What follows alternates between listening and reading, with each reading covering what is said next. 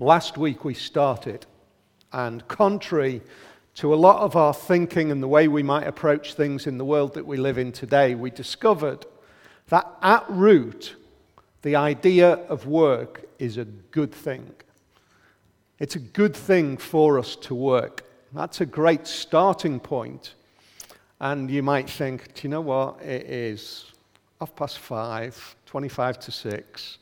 I've got a few more hours. I'm going to go to bed. Tomorrow morning, I'm getting up for work. Don't give me this rubbish about work being good.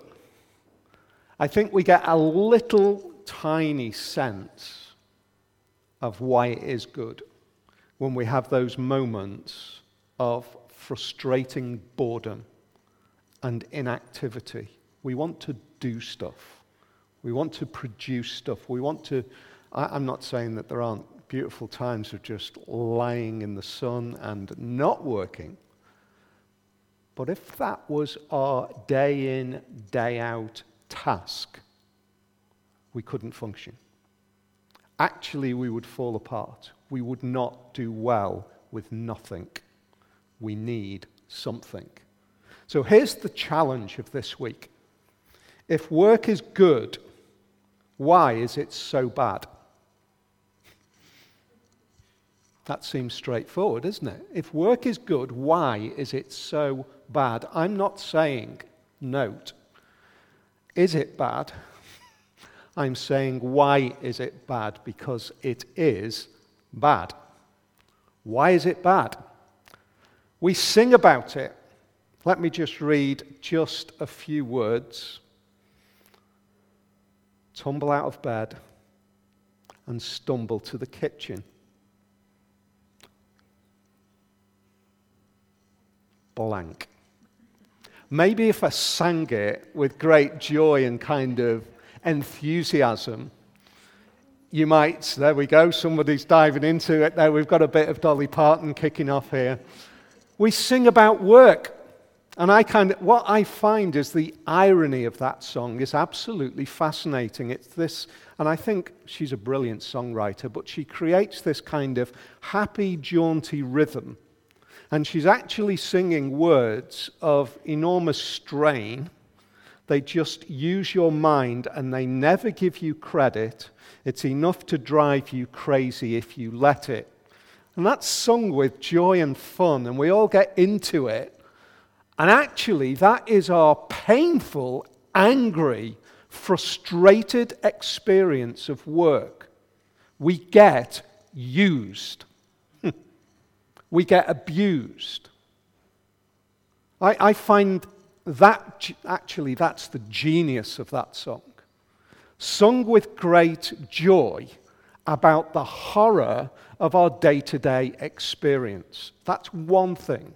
There's all sorts of songs about work, but I think Lou Reed, Don't Talk About Work, really captures another experience. Listen to these words. When I get home, I don't want you to speak. Don't talk to me about work. Please don't talk to me about work. I'm up to my eyeballs in dirt with work. Fascinating. Absolutely fascinating. We have this kind of joyful lyric about the way that we're abused, and then we have the gritty Lou Reed lyrics, which talk about the fact that work isn't just a bad experience when we are there, but work is actually the root of the crushing of our relationships when we are outside of work. Isn't that fascinating? That isn't from the Bible, but we'll see why it is. But that is us saying in deep, rich, powerful, gritty words, here's the reality of our work experience. It's not just in there that it's bad, but it affects us, our relationships. We are shattered in our experiences because of this horrible thing called work. Why is work bad? It drains us. It works us into the ground. If that's what work is, and we said last week that a real Christian-shaped, a real Bible-shaped view of work changes. You might be looking at this thinking, I'm interested in this Christianity. I'm interested in this Jesus. I'm interested in this idea of faith. Let me explain why we look at things like this. Because the Christian life is not something that's done over in this little compartment of life. It's something which changes our view of everything. It reorientates us about everything. And therefore, it needs to reorientate us about our work life as well. Can we find a way in the horror of work to see hope because we believe in Jesus? And I would say there is a resounding yes to that. But we have to understand, firstly, why it is bad. Said last week, understanding the portrayal of Genesis 1 to chapter 11, if we understand that, we understand all sorts about our human identity and what the rest of the Bible is doing to resolve the issues back there. Genesis chapter 3 is our chapter that we're looking at this afternoon, and I'm going to pick out, quite simply, 5 things, just 5 things, and I'm going to head them, put a kind of a big heading over them, work and death. That is so happy, isn't it? But that's the reality, work and death. The first thing I want to see is that the crisis that we face is shaped in evil. It's shaped in evil. Genesis chapter 3 and verse 1 to 5 says this: Now the serpent was more crafty than any of the other wild animals the Lord God had made. He said to the woman, Did God really say, You must not eat from any tree in the garden? The woman said to the serpent, We may eat from the trees in the garden, but God did say, You must not eat from the fruit from the tree that is in the middle of the garden, and you must not touch it, or you will die. You will not certainly die, the serpent said to the woman. For God knows that when you eat from it, your eyes will be opened, and you will be like God, knowing good and evil. That's the portrayal that we see laid out in front of us. God, if we go back to the previous chapters, has created an environment of beauty and purpose, and as we saw last week, joyful endeavor. There is a deep, rich, positive relationship between God and his creation, humanity. There was a relationship there. It's a relationship for since this time, since this crisis of Genesis chapter 3, we have been craving for the re-establishment of that relationship. We have been desperate for it. Augustine put it like this: our hearts are restless. Our hearts are restless until we find our rest in God. That's what he said. I would say that if we capture hold of that idea, restless hearts, we can apply it to every human being throughout history. We express our restlessness in different ways throughout time. But essentially, our restlessness is because we are looking for something. In that other amazing band, U2, their lyrics ring out, I still haven't found what I'm looking for. There is that desperation in the human condition, looking for something. But look at what breaks in. It is not God that takes the relationship away. It is the evil one, the serpent, the one who is antagonistic to the creation of God and hateful towards God's creation, that breaks in and twists and perverts thinking against God. Now, most of us kind of know the story roughly, But if we swept our time machine back to when this was written, it would be groundbreaking because of this reason. In the culture in which the Bible was being established and God's people were beginning to learn what was going on, the other view of the gods, which was prevalent at the time, is that the gods were to be served by human beings. That was the purpose of human beings, to serve the gods. And there's nothing further from the truth, actually. Humanity and God were together in the joyful endeavor. And then the evil one breaks in and twists and perverts. So the first thing we see is shaped in evil. The second thing we see is that the crisis is connected to the work commission. It's been great as I've been working through this, and it's just, yeah, of course. What were they called to do? Look, well, let's read it first, and then let's see how this connects with the work commission. When the woman saw that the fruit of the tree was good for food and pleasing to the eye, this is verse 6, and also desirable for gaining wisdom, she took some and ate it. She also gave some to her husband who was with her, and he ate it.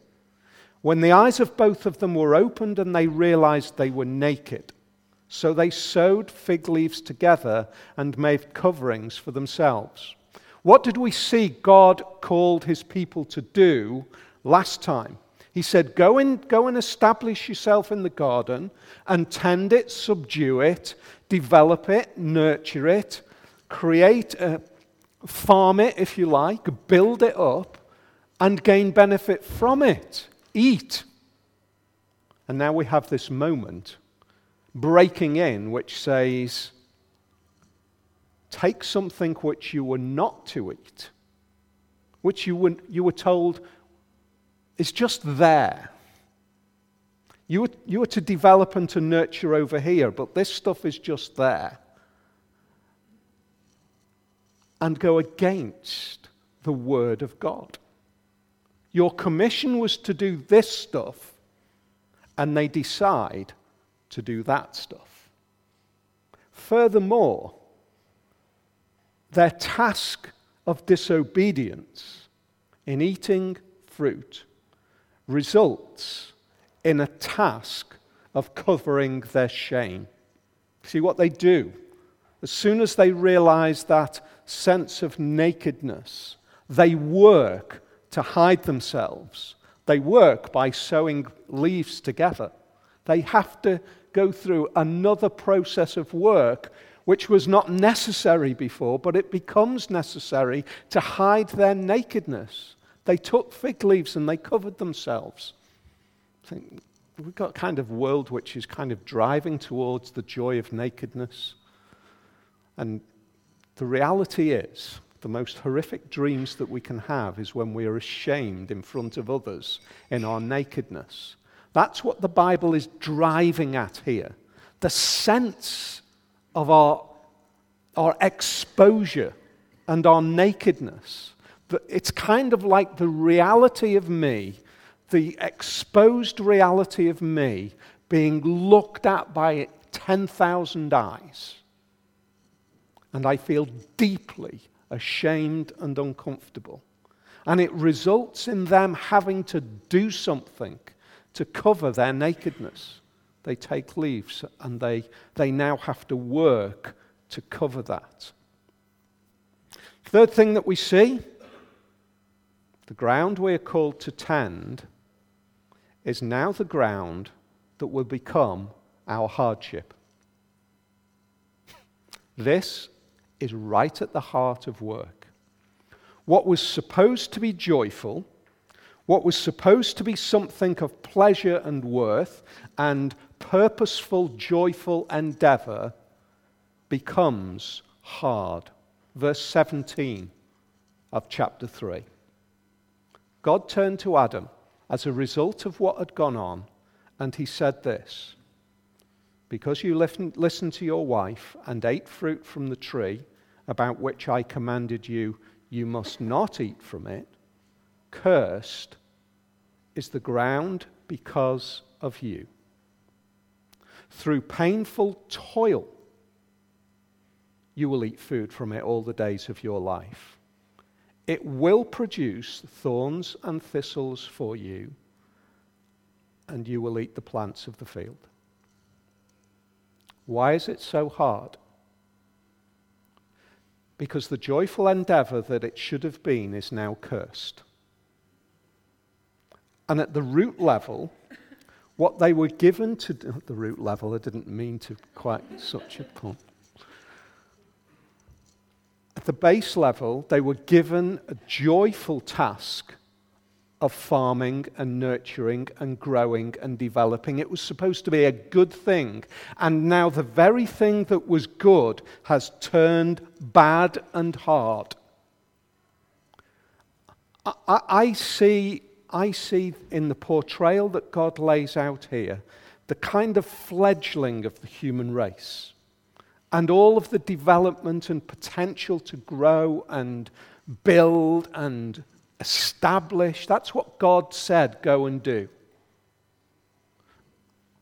The idea of some of all of the technology that we have developed and built and grown over the millennia was always in the purpose of God right here at the beginning.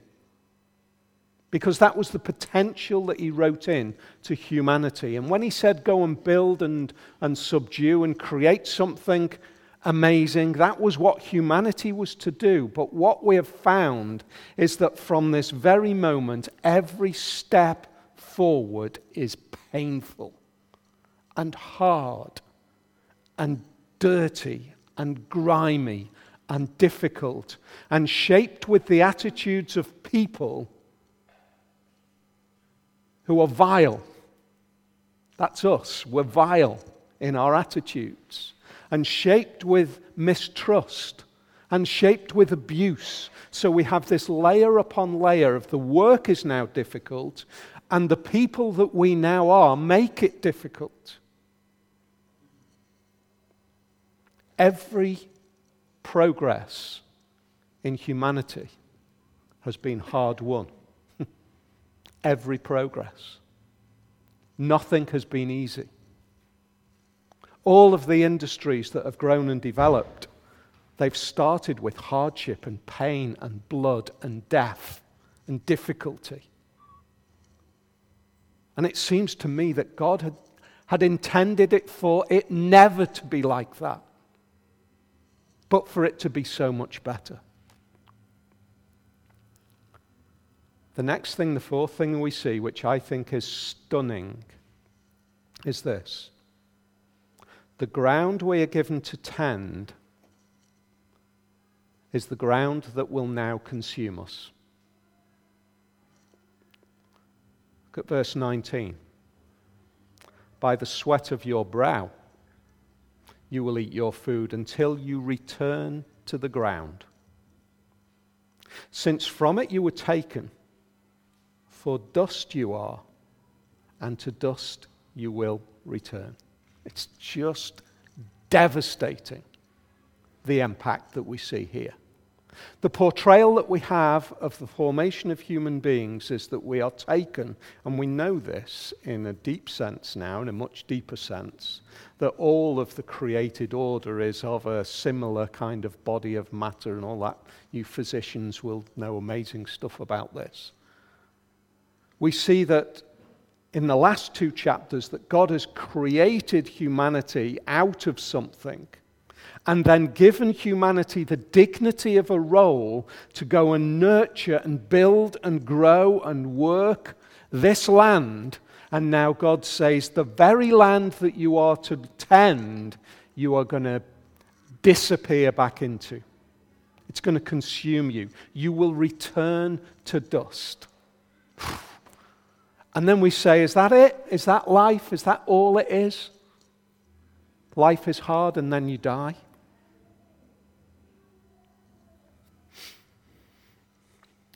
The final conclusion that we see in verse 23, and actually a little bit of an indicator of where we head with this. So the Lord God banished them from the Garden of Eden to work the ground from which he had been taken. See what's going on there? God says, I'm going to place you in a beautiful place for you to work. And now we are banished from the beautiful place. And now we have to work, or we are given the commission to work in the place that is no longer beautiful. It is now hard. Do you see how critical that is? Work doesn't stop. Work carries on. Is that it? Work and hardship. If we get to grips and if we understand what is being portrayed here, we get to see the possibility. God is saying, if that's what happened back there, if that is the crisis that went on back there, and I am saying to you, carry on working. He's saying, I want you to find a way to understand your role in the work of rebuilding and recreating and redeeming what has fallen apart.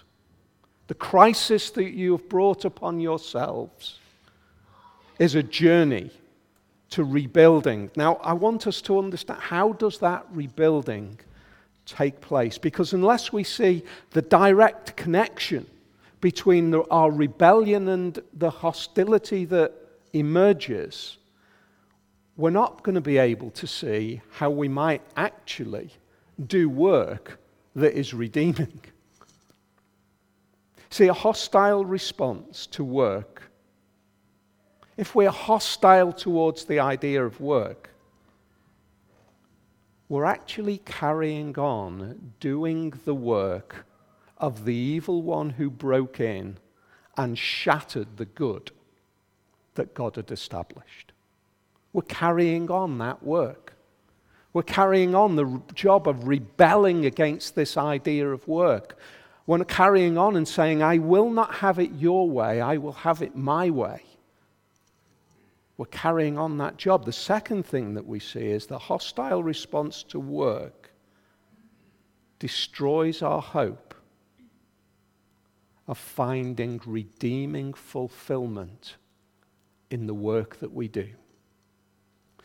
Paul puts it like this when he wrote to the Colossian church. He said this, and this is a kind of springboard for our understanding.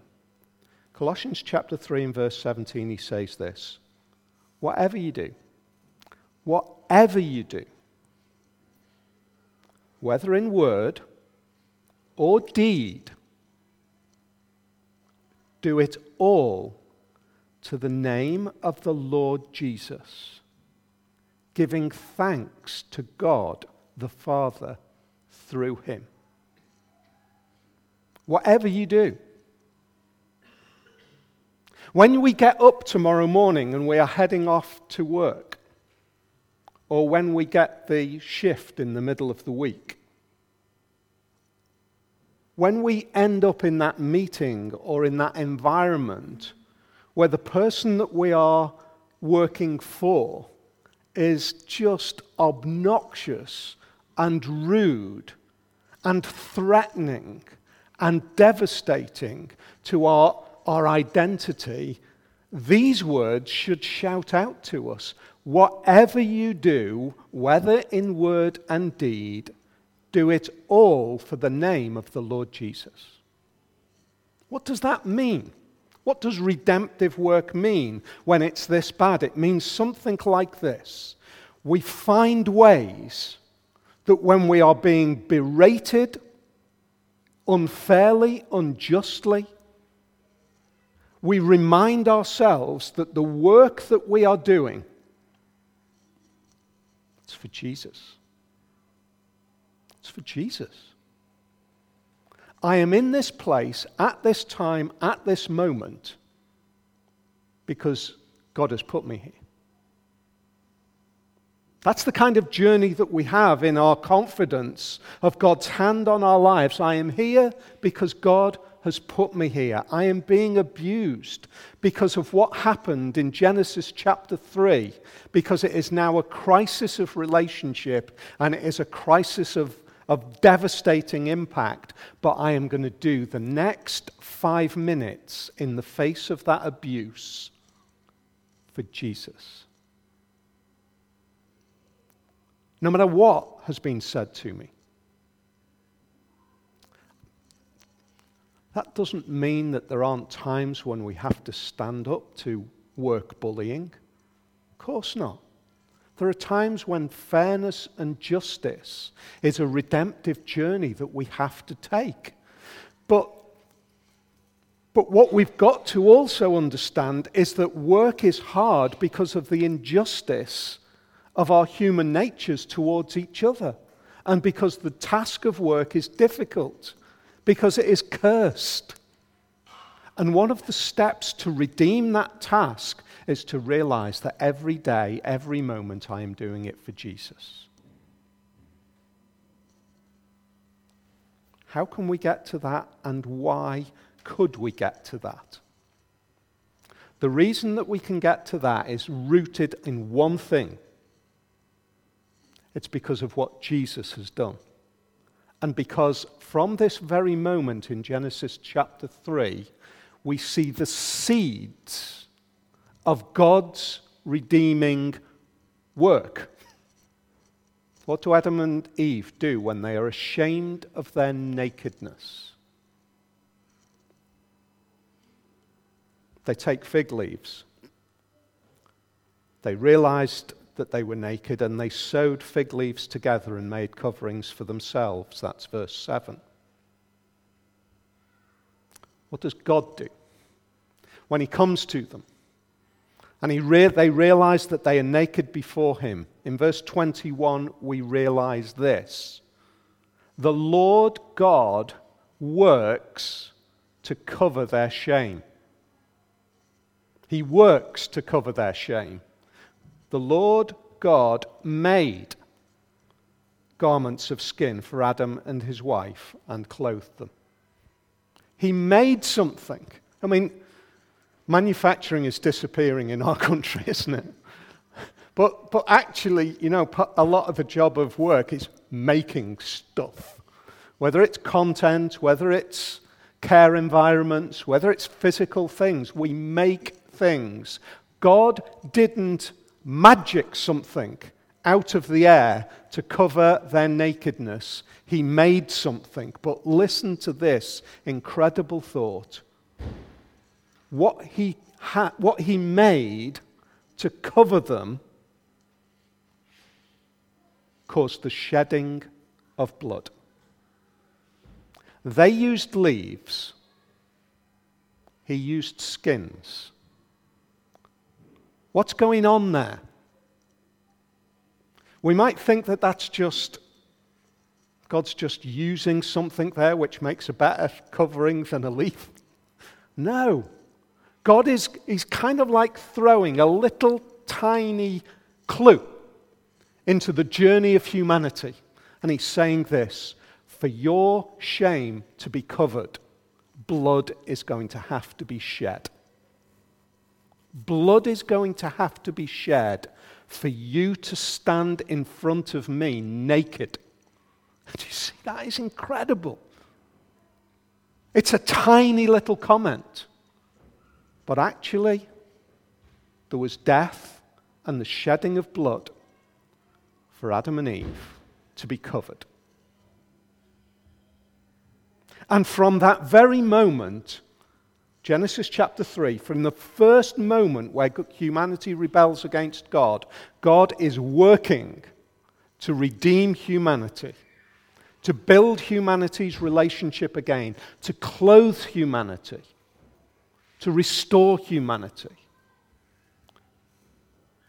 Jesus called the disciples together in Matthew chapter 20 and 25. He says this. You know that the rulers of the Gentiles lord it over them, and their high officials exercise authority over them. Not so with you. Instead, whoever wants to become great among you must be your servant. And whoever wants to be first must be your slave. Our task is to serve in work for each other.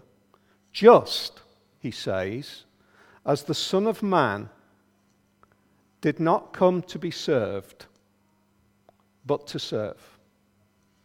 He's saying, I have come not so that you can serve me. I have come so that I can serve you. Because do you remember way back when animal skins were used to cover your shame? I am here to do the final job of covering your shame. I did not come to be served, but to serve, and to give my life as a ransom for many. See, the story continues. For us to be redeemed by God, it takes work, it takes the shedding of blood, and it takes God's redemptive work. And he says to every one of us, work is a redemptive act when you do it for me. When you do all things for my glory, for my name, for my renown.